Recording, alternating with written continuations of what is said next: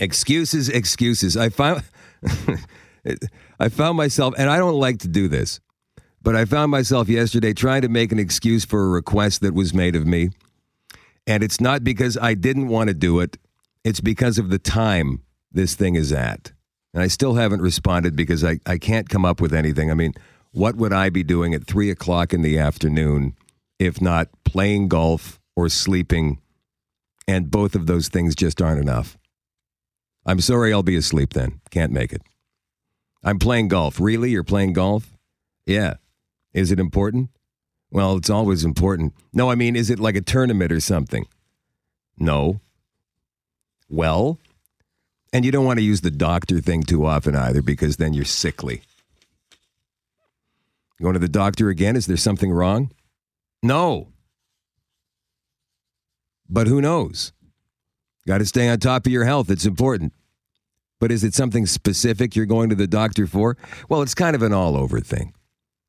Explaining your excuses is probably one of the worst things. So you need an explanation-free, believable, no questions asked kind of excuse, which is something I happen to be terrible at.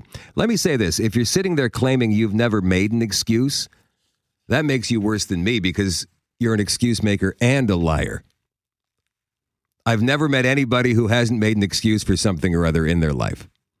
Now, most of these are, I've got a list for you, and they're mostly last-minute things where you have to make the phone call as opposed to being able to say no 2 weeks before when the actual request came in.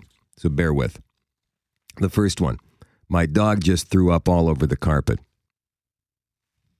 For this, you have to be known as having a dog. Right? You've got a dog? Yeah. You never mentioned it before. Well, I do. Number 2, I just threw up all over the carpet. This brings the sickly thing back into it, so use only if absolutely necessary. Number 3, a stranger just threw up all over the carpet. Now, that would be a problem that would probably require more explanation later on. How did a stranger get into your apartment and throw up on the carpet? Number 4, waiting for the internet technician.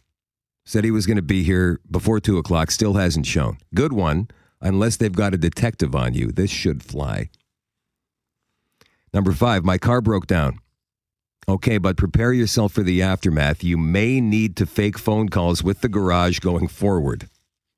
Actually, be heard on the phone talking to the technician fixing your car. Number 6, unexpected visitors from out of town, a little bit far-fetched, and you may need to hire some relatives later on to be seen having dinner with them at some restaurant. This is my... Number 7, burst into tears with no explanation. Now, this one is almost perfect because nobody's going to dare ask what the problem is. They don't want to get involved. Next day, you're back to normal, good to go. May be tough to fake, especially the tears. I recommend pulling out a couple of nose hairs to create the eye-watering effect. The rest will be up to you. I'll probably wind up going to this thing, less trouble than actually following through with one of these ridiculous suggestions. But let me know if you use one of them. I'd like to hear how it works out.